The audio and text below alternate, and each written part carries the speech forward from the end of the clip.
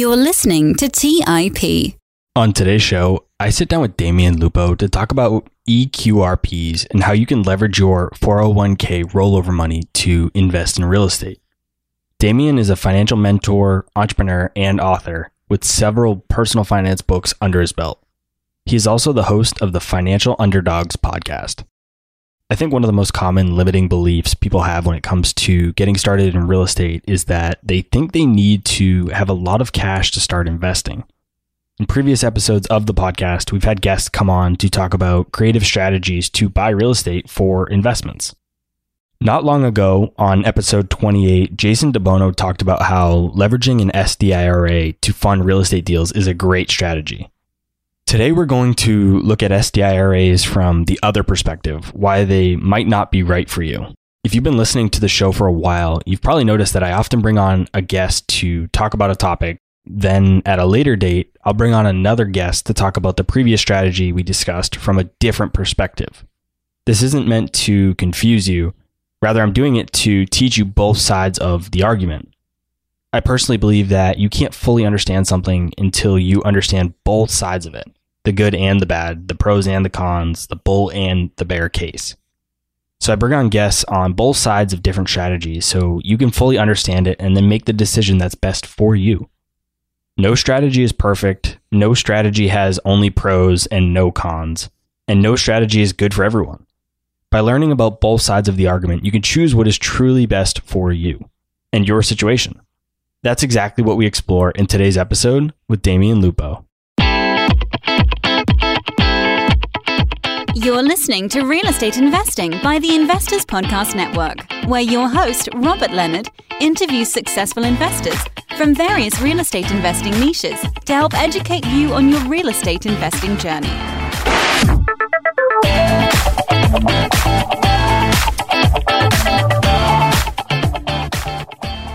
Hey everyone, welcome back to the Real Estate 101 podcast. As always, I'm your host, Robert Leonard, and with me today, I have Damion Lupo. Welcome to the show, Damion. Hey man, good to see you. Thanks for having me, Robert. You have had quite the wild up and down journey through your life as an entrepreneur, ultimately coming out on top where you are now. But tell us a bit about your story and how you got to where you are today. My story started on the bottom. When I look at my current situation, it's funny that you say on top, and it's different than it was 25 years ago. I would say there's more financial success. There's more there. It was not a straight line, and there's a lot more to climb. I really look at our lives as it's not just getting to a certain point. It's that process and the purpose of going on that journey. And so when I started, the purpose was money. It was like, okay, I'm going to go do some real estate.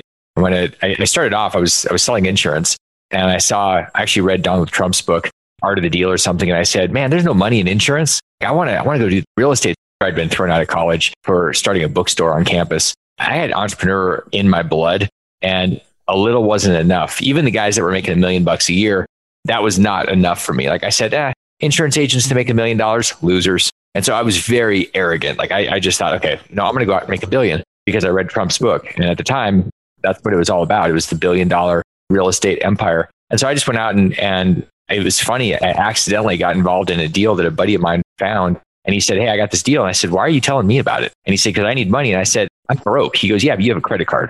So I ended up taking a cash advance out of on my Visa to buy a credit card December 31st, 1999. And that was my first real estate investment. And then I learned how to actually be a real estate investor by doing everything wrong, falling off the roof, doing roofing, electrocuting myself, doing electrical work, flooding the house. And it was through that process that I started understanding what was involved, that it wasn't just, hey, easy money. Like there's work involved. It took me about 4.5 months to play around and not pay attention to the metrics. And then I woke up one day and I was playing Robert Kiyosaki's board game Cash Flow. And I said, I'm going to do a financial statement on myself. And so I did one, and I realized I was about 30 days away from bankruptcy. And it was because I was sabotaging myself, because even though I had an idea around how to make money, I wasn't contextually and spiritually ready for that type of wealth. And something switched in me. And what I realized is I was sabotaging by not returning phone calls by people that wanted to rent my stuff. I wasn't returning phone calls from people that wanted to sell their houses to me. And literally in 30 days, I got rid of the 3 houses I had that were sitting, bleeding me to death, and I bought 8 more. And so I went from borderline bankruptcy to close to being financially free in a month. And it was because of a psychological and spiritual shift. And then it just went from there, and then there's more story, but that was the baseline of when things went from interesting hobby to actual business that had the potential for freeing me. You went from that Visa credit card purchase into 150 rental houses in 7 states. You did that in less than 5 years. Is this something that's still possible for new investors listening to the show today? And how did you do it? So when I did it, I started off in one place. And it's funny because I say one place, but it was the entire metropolis of Phoenix, which is a massive place. Maricopa County, which is basically where my playground was, is bigger than I think the 7 smallest states. So imagine that my playground was 7 of the smallest states. Like that's the size of the territory I was working in. Huge mistake, not being focused. But I at least stayed in one place sort of for about 2 years. And I built up a portfolio. I had like 40, 50 houses. And then I went out and started expanding into other places because Phoenix wasn't working. This is a fallacy I see with a lot of people. They start getting something that works and they say, oh, I'm going to go somewhere else where the grass is greener, much greener, because my thing doesn't work here anymore. The problem is you have to start over and you lose the momentum. And 50 houses is not enough, in my opinion, to go out and launch into another state. I went and bought another 50 houses in Birmingham and kept in Alabama and kept growing this portfolio. I had a partner out there that turned out to be like kryptonite, a great opportunity to learn, but a terrible person. And I learned a lot about business and partnerships by going into a bad partnership with somebody that stole millions of dollars from me. And it was because I was a rookie and I was arrogant and I needed that experience. I went into other states because it wasn't enough for me to be in one state. So basically what it came down to is my ego is driving everything. And ultimately in 2004 and 5, I sold the houses, almost all of them, and then took that money and rolled it into other stuff, apartments that I was rehabbing and building condos and flipping $4 million houses next to the Bush estate in Maine, not too far from you. And I was doing all these things because I was 10 feet tall and bulletproof. I was totally invincible because of success. And it goes back to the idea that success is a terrible teacher. Failure is an amazing teacher if you can pay attention and humble yourself to the lessons. I just had all this money that I'd made, like a lot of people that have big gains right now, and they think that they're super smart. And I go, what happened to timing? And they're like, oh yeah, but it was mostly because I'm super good. And I look at those people and I go, you're about to be super humble. And ultimately it's a matter of time if your ego is not in check. Ego is important because it's a good driver. It also can take you down. It's like Ryan Holiday's book, Ego is the Enemy. Really important to read that if you have big vision, because your ego can be your greatest asset and your worst enemy. And so I ended up in 2007, 2008, I took a $20 million portfolio and turned it into a negative $5 million net worth. So 12 months, I lost many, many, many millions and had to start over. That was the ride. And so when you mentioned ride in the beginning, it was one hell of a ride. What happened in 2007? How did you go from positive 20 million to negative 5 million? What happened? A couple of things. I thought that my stuff was worth more probably when in my mind and on my balance sheet, I said, this is what it's worth. I think there were a lot of assumptions in there. Assumptions can be helpful and really dangerous if you're basing them off of delusion. And so a lot of my things, I said, okay, well, I've got equity built here and it's based on these things that are going to happen without any execution intelligence. I hadn't done any of this stuff. Like I hadn't rehabbed an apartment, but I was going to do one. It was going to make me a couple $1,000,000. Because I didn't have any experience, I didn't understand. You should actually have somebody on site that has skin in the game, or you should be on site. So I had a bunch of mice in the cheese shop spending my money and the investors' money and running amok. And eventually we ran out of money and I gave the property back to a lender and the lender sued me for a deficiency, which means nobody wanted to buy the property because it was a mess, even after I'd put a couple $1,000,000 into it. So he sued and we had to spend 2 years in court and he lost because he was playing games. The problem was I was so inexperienced in that space and I wasn't looking at people to help me because I thought I knew everything. And it was the same thing for a number of projects. My arrogance and ego were the driver of the demise. And I see that over and over again. It doesn't matter what generation it is. It's a function of inexperience, a lack of wisdom, and too much hair. I would say that because I'm bald now. And I think I lost the hair because that's the experience. That's the scar tissue. You go through stuff. So I always like to look at people that are grayer and balder. And you don't have to just get wisdom from old people. It can be young people have a lot of wisdom from their niches, but they don't have decades of actually going through cycles and things. And I think there's value in that for people as well. A friend of mine likes to say, grass doesn't grow on a busy street. And in reference to your hair falling out, if your brain's working or you're stressed and it's always, a lot going on out there, the grass can't grow. So, yeah, I mean, that's a fact. I think there's a lot of immediate gratification. People are looking for stuff these days and they think everything's going to happen overnight. We see things like Tesla going up 1,000% in a year. We see Bitcoin doing what it's doing, hundreds and hundreds of percent, greatest asset of all time in terms of the last 12 years. We see these things and people are having major FOMO problems. They want to get involved. They're chasing things. They're seeing stuff that they can do on Robinhood. And they're saying, oh, there's a delusion. It's a collective delusion because more and more people are getting involved. Apps are getting smarter to gamify things. And the marketing is tapping into our primal brain and getting us thinking and feeling a certain way, driving us towards certain behaviors. And those behaviors are not long-term sustainable or valuable. They're just really dangerous, except they're valuable to somebody else that's manipulating us. So I think it's important for us to settle down and breathe and think. Thinking is a lost art. It's because we're in such an urgent, anxious state of feeling like we need to have things happen overnight and we don't want to do the work. Most people don't want to do the work. And if you think you want to do the work, ask yourself, am I willing to pay the price for the next 10 years? And if you are, and you're serious, then you've got a chance. If you say, I'm going to give it 10 minutes or 10 months, then you're already dead. You may as well stop.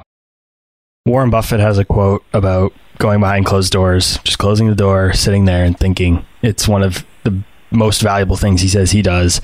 And I think it's important for people listening to the show to hear your story about ego and how it got the best of you and really humbled you, because a lot of them listening probably don't have too much of an ego problem yet because they're newer investors. They probably haven't done a ton of real estate deals, so they haven't gotten to that point yet. But if they can learn about it now, if they do end up getting to a place where they might have a little bit of an ego from real estate success, maybe they can, in 5 years, think back on this episode, this conversation that we're having and be like, Damion warned me of this. Maybe I need to get myself in check. It's hard, Robert, to really just self-check. It's blind spots. One of the best questions ever is, what am I not seeing? And how do you know what you don't know? The biggest problem is what you think you know that just ain't so. And so in a situation here, what do? One of the most important things, valuable things that any of us can do is attach ourselves to people that have been through the cycles, been through the stuff.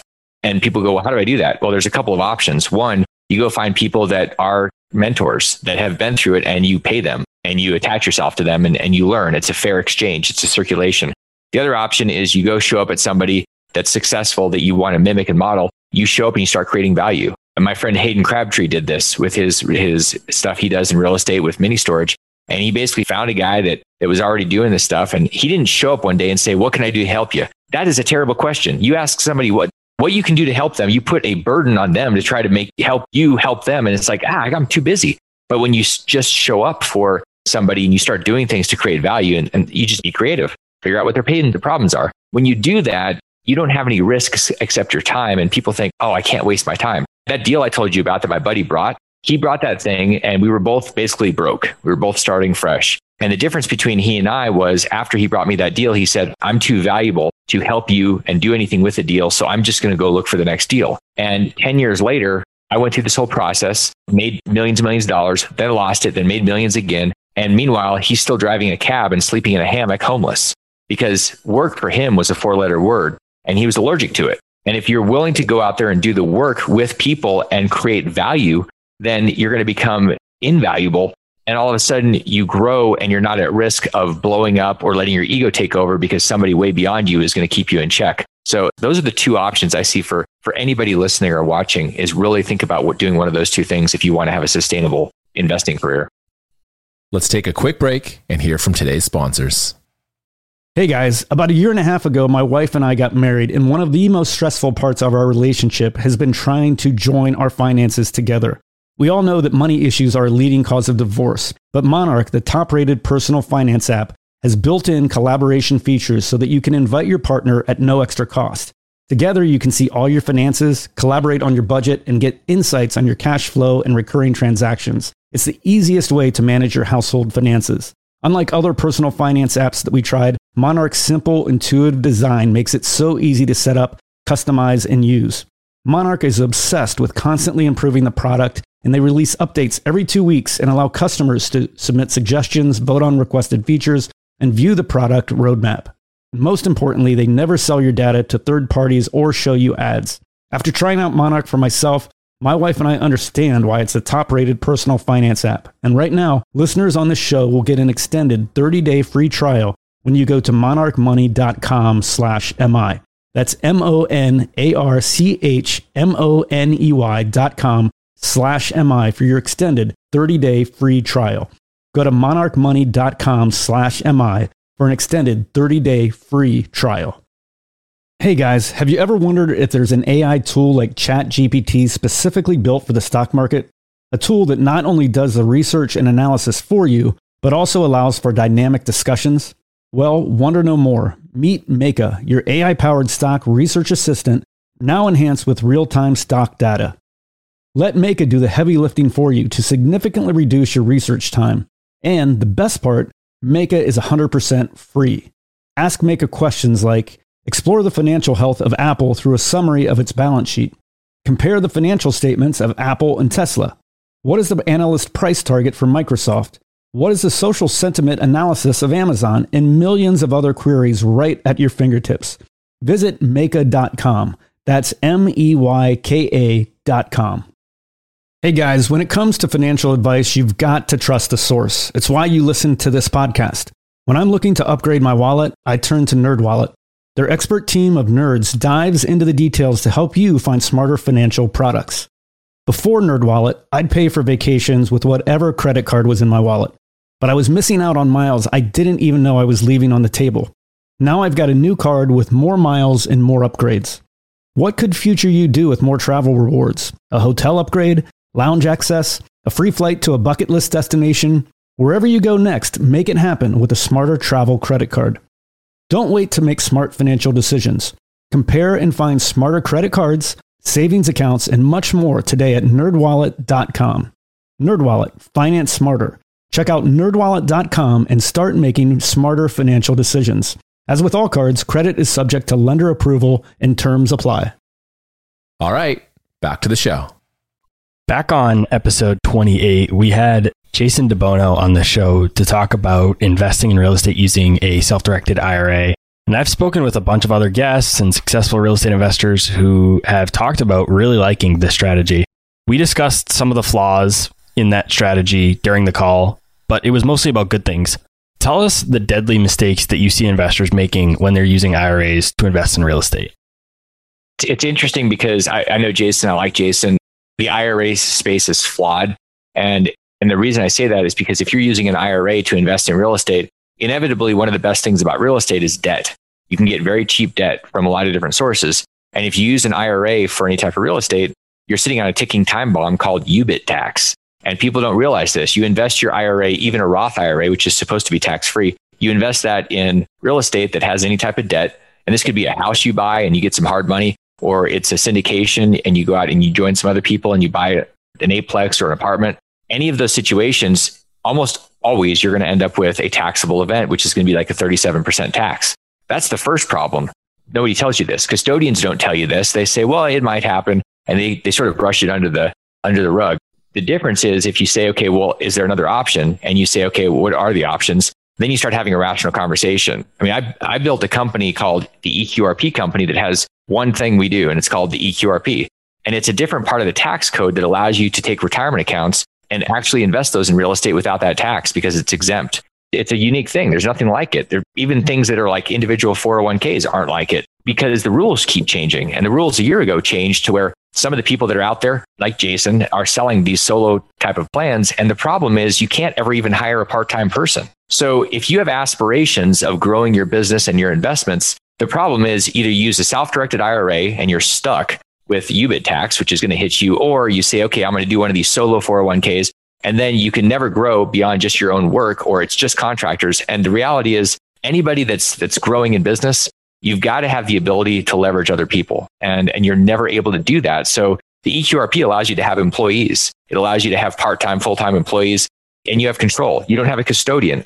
I don't personally like to have a babysitter for my money. I want to be able to control my money. And I think most people that are self-responsible would like that option too. IRAs have custodians. EQRPs do not. You are your own trustee, which is in charge. So there's big differences between these two. And quite frankly, you can create unbelievable wealth using tax shelters if you use them correctly. But if you use them wrong, why would you give up 37% of your money every time you sell a deal? That's just ignorance. Tell us a bit more about this UBIT tax. We haven't covered it here on the show. It sounds like if it's 30%, that sounds like it could be quite a strain on your return. So break that down for a little bit more.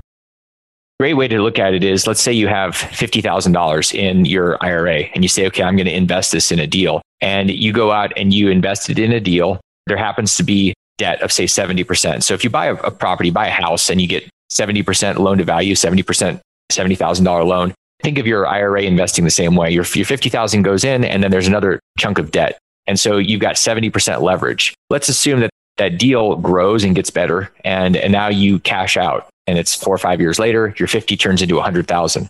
In all likelihood, you're going to write a check for somewhere between $15,000 and $20,000. If you get really lucky, it might be only 10 or 12,000. The problem with that is that it's a choice. It's because this UBIT tax is a 37% tax on all of your leveraged profits. So think of it this way: 70% of your purchase was debt. So 70% of your profits gets hit with this tax. So if you made $50,000, then 70% of that, which is $35,000, is subject to the tax. So when you do the math, first off, why didn't anybody tell me? Well, nobody has to tell you. Custodians don't have to tell you. There's nobody that has to tell you. You have to be smarter, and you have to go out there and have the right team. And unfortunately, there's no forgiveness. You can't go to the IRS and say, I didn't know. Your accountant's going to say, here's your bill. The worst retirement account providers that are out there are telling people, don't worry about it. The IRS isn't really paying attention. Or if you just pay off your debt before you sell the property, well, who's going to do that? That doesn't happen. People, this is just not rational. I see a lot of attorneys that are literally giving bad advice, and they're saying, don't worry about it. The IRS is not going to notice.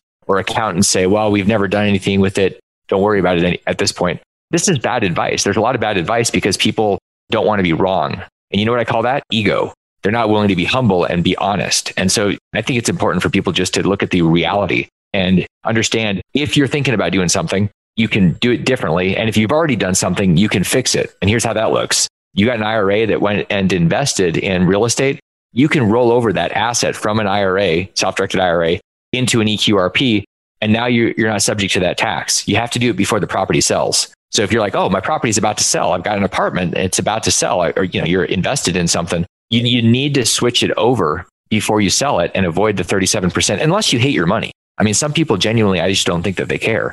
But most people that are listening, I would venture to say they probably care about keeping their money. What is the rationale behind the UBIT tax? Like, what does UBIT stand for? What is, typically the IRS, they tax you a higher rate for short-term gains. There's a reason behind that. It's because they want you to incentivize you to hold it for the long term. Why are they charging us this UBIT tax? So what they're saying is, okay, your retirement money is invested, and they're saying, like, let's say, I'll give you a great example. There's a $500,000 property, and you have $100,000 that you're investing. And so you have $400,000 of debt and $100,000 of your money. The IRS says, well, you didn't really invest in the whole thing. So this isn't all your money. So all the gains aren't really all yours. We're not going to let you keep all the profits from the leverage, the debt. And so we want to equalize this. We want to make this fair. And so in their wisdom, they said, we want to tax a chunk of that's due to not your money. What's interesting is that there's an exemption in the tax code for the EQRPs, because years ago, developers and pensions and 401ks, all their lobbyists got together and they had an exemption put in the code based on legislation from Congress. Basically, it was exempting developers from getting hammered, because what they were doing is they were going to pensions and 401ks and raising hundreds of millions, billions of dollars. And they said, well, we need these people to invest in our developments. And so Congress passed an exemption that said, okay, we're not going to hammer them and charge them this UBIT, the unrelated business income tax. It's based on UDFI. This is like alphabet soup, unrelated debt financed income. So it's income from debt financing. And there was an exemption put in place because the lobbyists with the 401ks and pensions were, quite frankly, better than the IRA lobbyists. And so how are individuals able to leverage QRPs to take advantage of that same thing? When you have anything that's under the 401 section of the code, you're exempt. So if you moved money or property over into a 401k or an EQRP, and an EQRP is built under the 401 section. So whether you're by yourself or you've got a team and you've got employees or whatever, if you have assets in that, it's just plain exempt. That's how you get out of it. It's not a loophole. It's just a freaking code. It's like saying, well, the whole code is a loophole. The whole code was written by humans for humans. So you just have to be one of the humans that's benefiting from it by putting yourself in front of that behavior that they want you to have anyway. One of the things listeners might be thinking is, when they heard you talk about having employees, I know a little bit, I read your book, I know a little bit, I did a bunch of research into this, so I know a little bit more than probably the listener who's just hearing this for the first time. But when they hear that you're talking about hiring employees, that might confuse them a little, because they're probably thinking, I'm taking my retirement money, putting it into an account, where do employees come in? What does that have to do with anything? So walk us through how investing retirement money then comes together with having employees or potentially having employees. Good question. So when you think about IRAs are for an individual. They're basically, if you think about the cash flow quadrant, if anybody's read the cash flow quadrant, Rich Dad, Poor Dad, there's a quadrant where you're in either the employee, the self-employed business owner, or an investor. Most people they take out an IRA because they happen to be an employee. And they say, okay, well, I just want a tax shelter. Has nothing to do with hiring employees. It's just that's what people do. They put their money there. Maybe they retire from something that had a 401k. Now their money's there. When we look at the EQRPs and all the 401ks, those are based on a company. So a company is a sponsor, and then inside, so that company has a retirement plan, and then the company has employees. So if I'm saying to you, Robert, okay, your company, it's the Robert Leonard Inc. You're going to have a company, and that company is going to be the sponsor of a retirement plan. So if you're just by yourself, it could look like one of these individual 401ks. If you ever hire a part-time employee, and I'm talking somebody working 10 hours a week, if you hire that person, you've got to make them eligible to participate. Just like if you worked at Amazon or someplace that had a 401k, they're going to have a 401k for all their employees. So the same thing in an individual that hires part-time, full-time people, you have to include your employees. So that's why the EQRP is different. And when we talk about employees, if you want to use this tool, if you want to be exempt from the UBIT, you have to switch. You can't use an IRA. It doesn't work. They're all subject to the UBIT tax. What types of investments aren't allowed with an EQRP? Pretty much across all the retirement accounts, whether you're talking about IRAs or SEPs or Simples or 401ks or anything, the code says you can't do these 5 things or these 8 things. Like it says you can't invest in things that you're going to get a benefit from. You can't go be a real estate agent and get a commission on a house that your retirement account buys. You can't live in a property that your retirement account bought. You can't buy collectibles like wine or rugs. I don't know anybody that's ever done that, but occasionally somebody will say, I'd like to invest in art. Can't do that. You can't flip a car. Other than that, it's pretty much anything you want, whether you want to invest in coffee farms in Panama, if you want to invest in Bitcoin, you want to invest in stocks, real estate, private notes, gold, silver, you're unlimited. It's really just a small number of things the IRS says no go. And the rest of it is whatever your imagination can lead you to. I mentioned you wrote a book called QRP Book. Admittedly, the title didn't really speak much to me when I first saw it because I didn't know what QRP was. And so I had no idea what this book was going to be about. And then I read the subtitle. And the subtitle was How to Get Checkbook Control of Your 401k Rollover Money Now. And that spoke to me, that caught my attention. I know it's a big topic, but explain to us what you mean by getting checkbook control of your 401k. Most of us have an experience of having a retirement account that an employer set up, whether it's the federal government and it's a TSP, or you work as a police officer, firefighter, teacher, employee. You have a 457, 401. You've got one of these things. You put money in, maybe the employer matches it. And so at some point, you end up leaving that job. Most people have these orphan accounts. They have old 401ks or 457s, and they're sitting at Fidelity or different places. You have a choice. You can keep them there, or you can roll them into an IRA and you have sort of control, or you can convert it to an EQRP where you have total control. So it's really a question of whether you want to take this money. I unfortunately hear a lot of people say, well, it's only 50 or 100,000. My thought is, what do you mean it's only 50,000? I took -6. I borrowed 6,000 in 1999 and turned it into a $20 million portfolio in 5 years. So when people think it's because they're thinking is their problem, $50 or $100,000 from an old employer is awesome because you can take that and it gives you a chance to create momentum and start and get down that path, especially when you're new and you're thinking, what do I do? What resources do I have? Well, this could be one sitting right under your nose and you didn't even think about it. And there are different ways of using it. Another thing you can do is when you convert it from an old 401k or an IRA into an EQRP, you can take out up to 50% or 50,000. Just write yourself a check for any reason. Don't have to qualify. And you could use that for education, for mentors, for courses. That's powerful that you can do that. You can't do that with an IRA.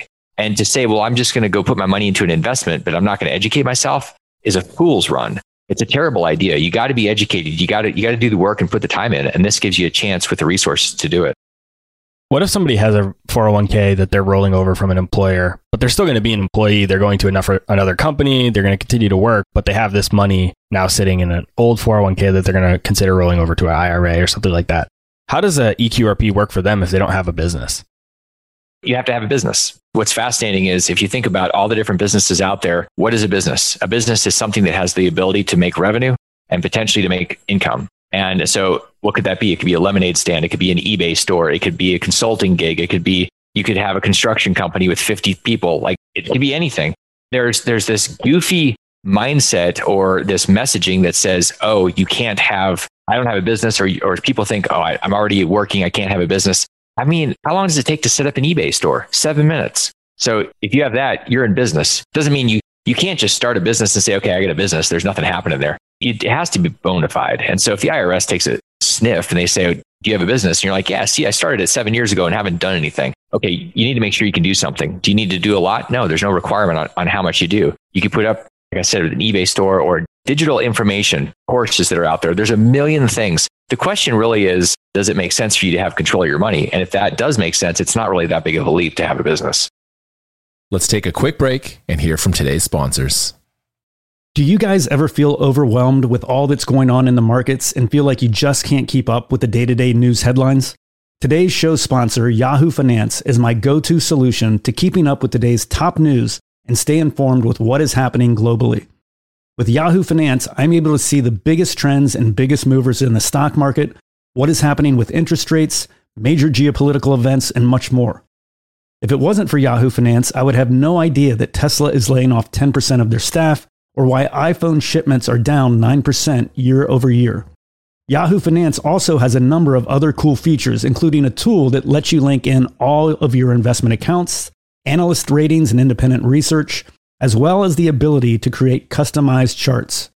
Yahoo Finance is one of my favorite tools I use in my investing toolkit, and it's what I use each morning to kick off my day and stay in the loop with what's happening in the markets.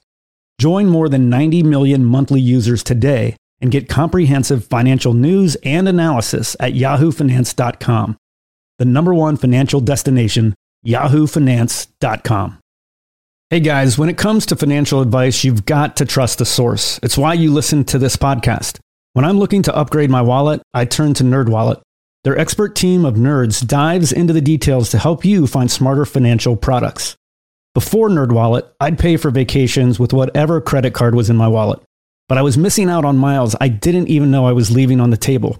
Now I've got a new card with more miles and more upgrades.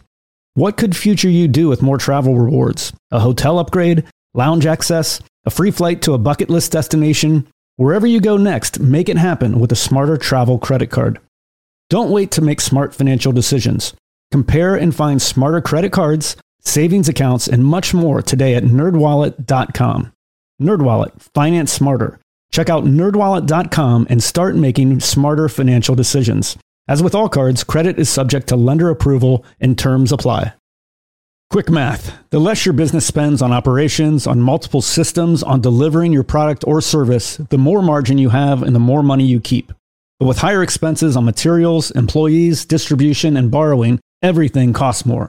So to reduce costs and headaches, smart businesses are graduating to NetSuite by Oracle. NetSuite is the #1 cloud financial system, bringing accounting, financial management, inventory, HR into one platform and one source of truth. With NetSuite, you reduce IT costs because NetSuite lives in the cloud with no hardware required, accessed from anywhere. You cut the cost of maintaining multiple systems because you've got one unified business management suite. You improve efficiency by bringing all your major business processes into one platform, slashing manual tasks and errors. Over 37,000 companies have already made the move. So do the math. See how you'll profit with NetSuite. Everything seems to be more expensive these days. I've noticed this at my own businesses that I've run. You'd be wise to find proven ways to cut costs and boost performance at the same time. By popular demand, NetSuite has extended its one-of-a-kind flexible financing program for a few more weeks. Head to netsuite.com/mi. netsuite.com/mi. That's netsuite.com/mi. All right, back to the show. Another bullet point in your book that really caught my attention was the one that said how to get an instant $50,000 credit line. And that might have been what you were just talking about. But if it isn't, tell us a bit more about this and how can we access a line of credit like that? So as soon as you have an EQRP, you have the ability to, you have your checkbook and all your money is in there. And if you say, okay, I want to go do whatever, I want to go do a course or I want to buy a car and I don't want to go beg Bank of America for the money, you can write yourself a check, walk into the car dealership. You've got $50,000 or 50%, whichever's less. You can do anything you want. And then once you borrow it, you've got 5 years to pay it back. and you get to set the terms, the rates. It's up to you because you're the trustee. If you were using that money for a primary residence, you could pay it back over 30 years. So you have a lot of flexibility, and then you can do this over and over again. It's a perpetual way to tap into a line of credit, especially when you think about having an emergency fund. This is a great emergency fund. Instead of having all that cash sitting in your bank account, go do something with it, and then use this potentially as an emergency fund, because it's just sitting there, available anytime you want. Does it have to be actually sitting in cash, or could it be invested in a deal? Because a lot of times people wouldn't just have the cash in their retirement account, right? It would be invested in something. What happens is your retirement account is invested, or it's in cash, whatever, and then it's valued at a certain number. And so it's 50,000 or 50% of that thing, that pile. If you're borrowing money, you're borrowing it from your plan. So you'd have to have cash that you wanted to borrow. If you want to borrow 20,000, you'd have to have 20,000 in cash, or convert something to cash and then borrow it out. So it's not using what's in your account as collateral or anything like that. You're actually taking the cash out of the account.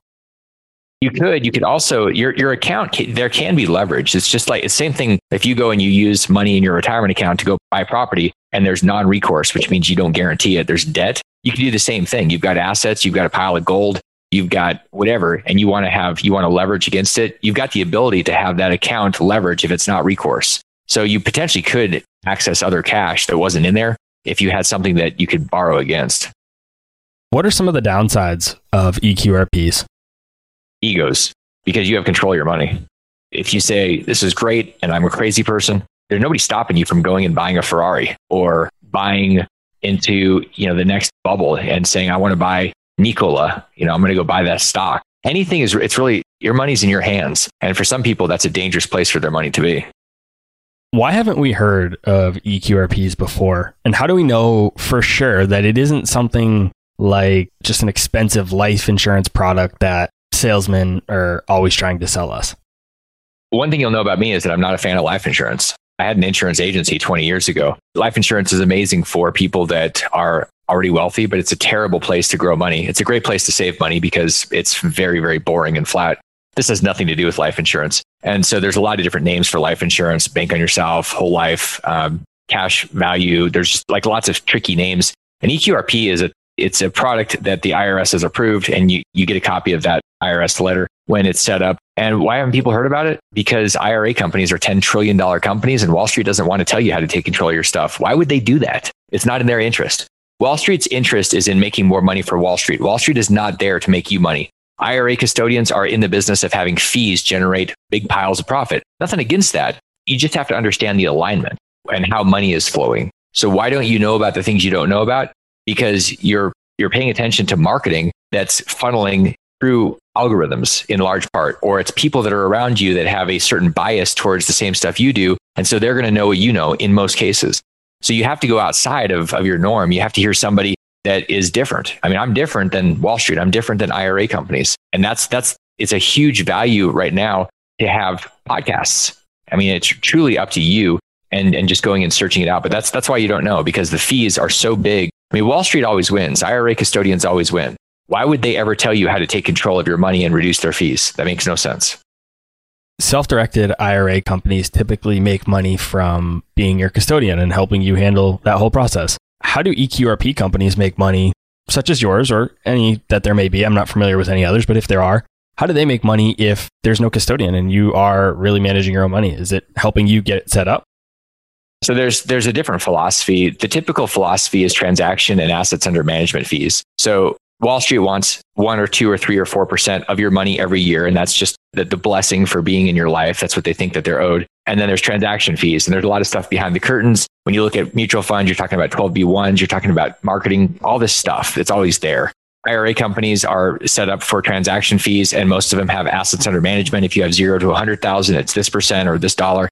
And so it's tiered. With the EQRP company, there's no other, there is one, it's ours. The EQRP company, there's a flat fee to set everything up, whether you and employees, and then there's a flat annual fee. Those two fees are transparent and clean. There's no transaction fees. There's no wire fees. There's literally no fees for you operating it. It's just simply you operating it, and you know exactly how much your costs are going to be.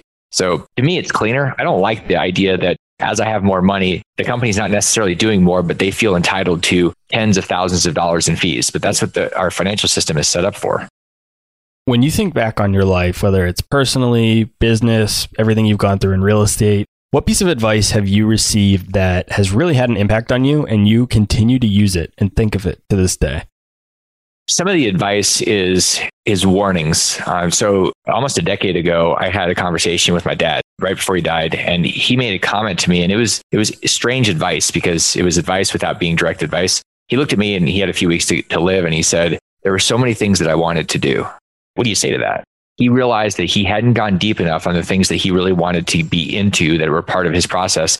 And he hadn't gone out there and made decisions because he was playing chicken and he was playing not to lose. And we've all seen this with sports teams. The moment they're up and they start playing not to lose, they lose. Like, this is consistent. It's a weird thing we do. That piece of advice, if you will, was don't wait. If you're thinking about something, do something. Don't just ponder. In your head is not going to create anything of value. Sometimes it's a scary place to be. The reality was taking steps in some direction because you can pivot. There's a thing called movement where we've got a frontal lobe. We're not animals. I mean, we're kind of animals, but we have the ability to choose and pivot. The advice was don't wait because you'll wake up one day and you won't have any more time. And that profoundly impacting what I do and helping people break their shackles, because my mission is to free 1 million people from financial bondage. Financial illiteracy is the modern day slavery. When we see people rioting and they're saying it's not fair and all these things are going on and they're smashing windows and it's all because of race or whatever, what we're not talking about is the monetary system and how people are being ripped off and screwed over by these systems and they don't even know what's going on. That's what it's like to break those shackles where you actually have control and you choose where you're going. You're not just hoping the government's going to send you some $600 check that's not going to change your life. It's going to make you more of a slave. Damion, thanks so much for joining me on the show today. For everyone listening that's interested in learning more and might want to connect with you, where is the best place for them to go? Best place to go is actually, it's really simple. You're probably watching or listening on your phone. Just text the word EQRP to 72000 and I'll send you a report that sums up what we've been talking about. It's a 15-page report. It sums up that book that you mentioned. And it's the first step. It's you taking a step. It's momentum. So I'm pretty sure everyone on earth can text somehow. So you just text the word EQRP to 72000 and that'll start you on the right path and enable you to connect with me and my team and whatever we can do to help you break your shackles. We're here with you. I'll put a link to that information in the book and your website and everything else in the show notes below. So anybody interested can connect with you there. Damion, thanks so much. Thanks, Robert. All right, guys, that's all I had for this week's episode of Real Estate Investing. I'll see you again next week. Thank you for listening to TIP. Make sure to subscribe to We Study Billionaires by the Investors Podcast Network. Every Wednesday, we teach you about Bitcoin, and every Saturday, we study billionaires and the financial markets. To access our show notes, transcripts, or courses, go to theinvestorspodcast.com. This show is for entertainment purposes only. Before making any decision, consult a professional. This show is copyrighted by the Investors Podcast Network. Written permission must be granted before syndication or rebroadcasting.